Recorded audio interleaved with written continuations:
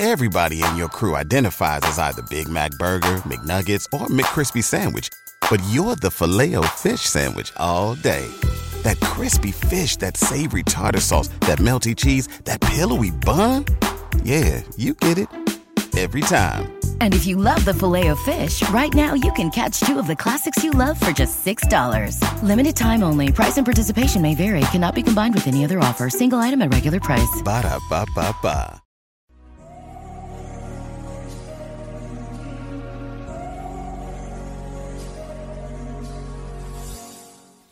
Welcome to Lessons episodes of Success Story, part of the HubSpot podcast network. These Lessons episodes will be shorter conversations with past guests, valued members of the Success Story community, and myself. They'll be focused on teaching you actionable, insightful takeaways that you can use to upskill your personal and professional life.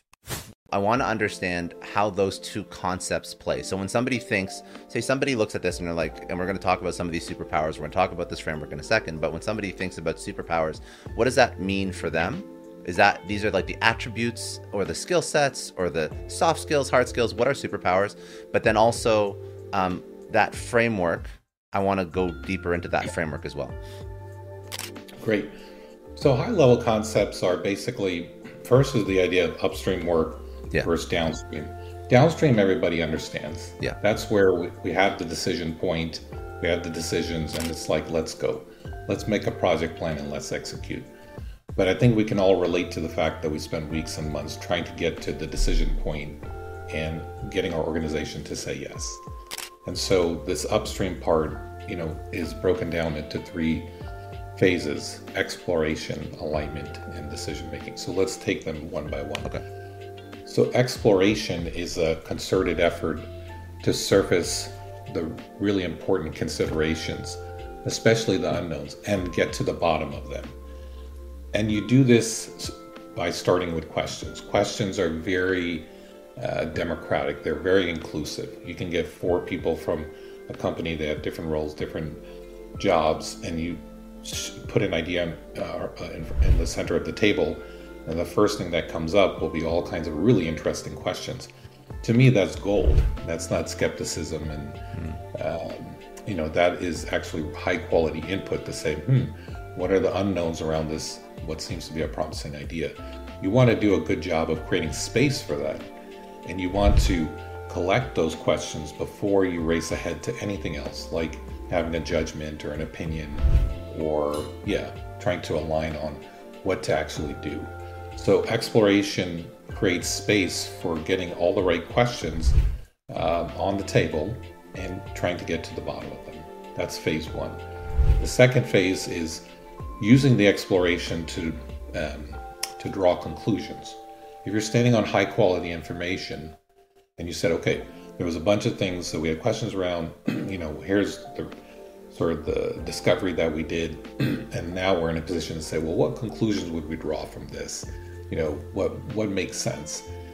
Then you look at those conclusions and you try and bring people together to say, do we have alignment? And generally you'll find that people say, well, based on this fact base, these are some conclusions that we draw. And usually that's pretty layered. It's not just, this is a good idea or a bad idea. It's many things. It's, we should do this idea, but we should also keep in mind X and Y. Mm-hmm.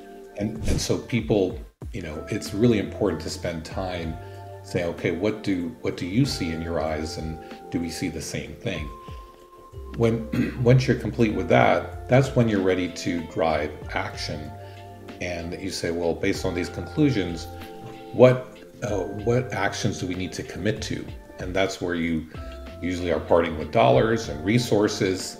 You're walking through one-way doors sometimes, right? You're saying no to 2 other ideas and yes to this one. That is the time for action. So in the book, I break this down further into 13 workflows where you could, sort of set these up in your teamwork and basically create a path from, promising idea to the decision point.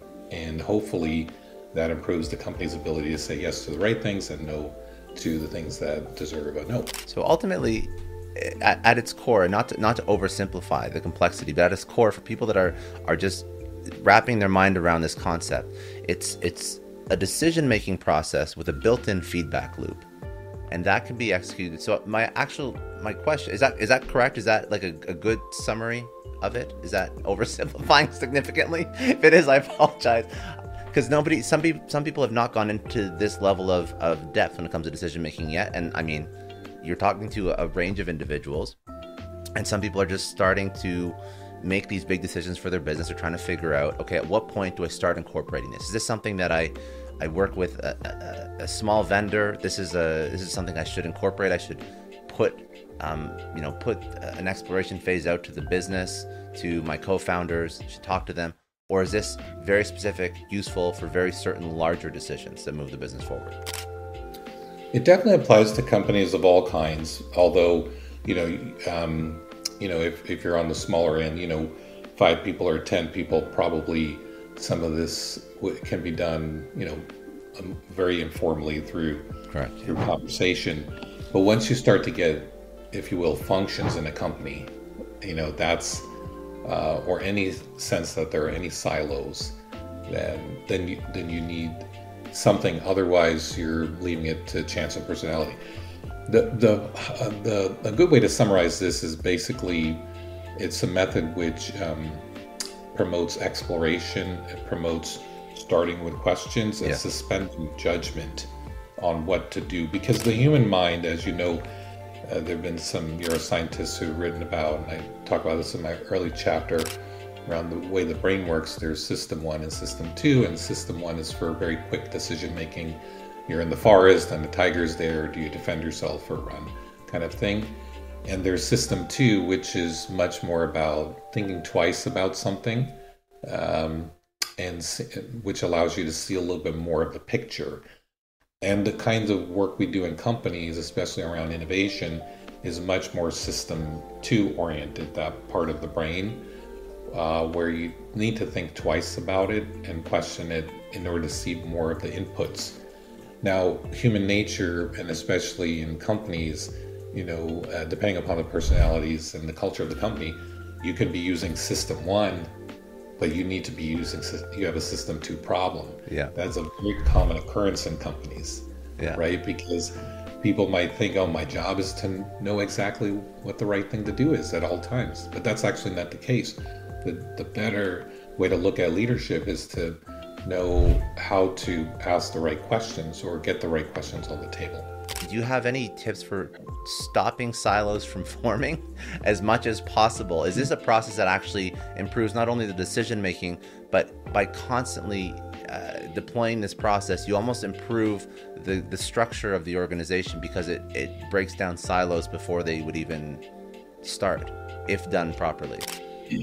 That's one of my passion areas, to be honest with you, Scott, because I think it's one of the most baffling things in companies is the not initiating with another part of the organization that has some relevant input. So the way I solve for that, and this is actually part of the first workflow in the decision sprint, is grouping people around a common challenge. So to look at a problem you're trying to solve in a company or a new idea, and saying, what competencies do we need to gather around this specific idea, this specific problem that we're trying to solve?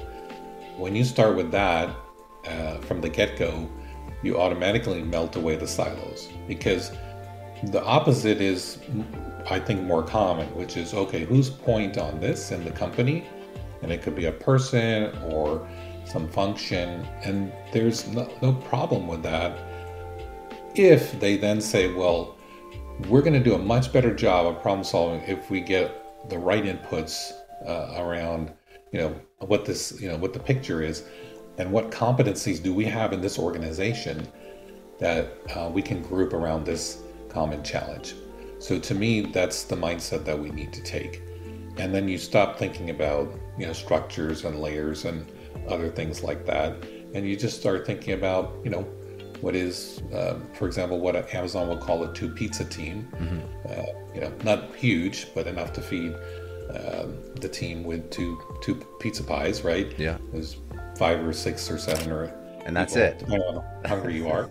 Yeah. But that's what you get, you know, and that's really wise because, you know, it's not one or two parts of corners of a company, especially in a large company, that can really solve a problem, you know, holistically, right? So thinking about like being hungry for input, how do we get the right inputs to really solve this problem? That will melt away silos.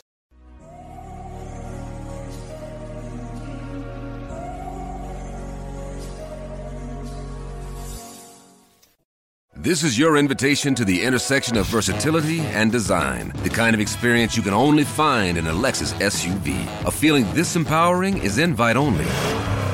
Fortunately, you're invited. Experience the versatility of the complete line of Lexus SUVs and some of the best offers of the year on select models at the Invitation to Lexus sales event, now through April 1st. Experience amazing at your Lexus dealer.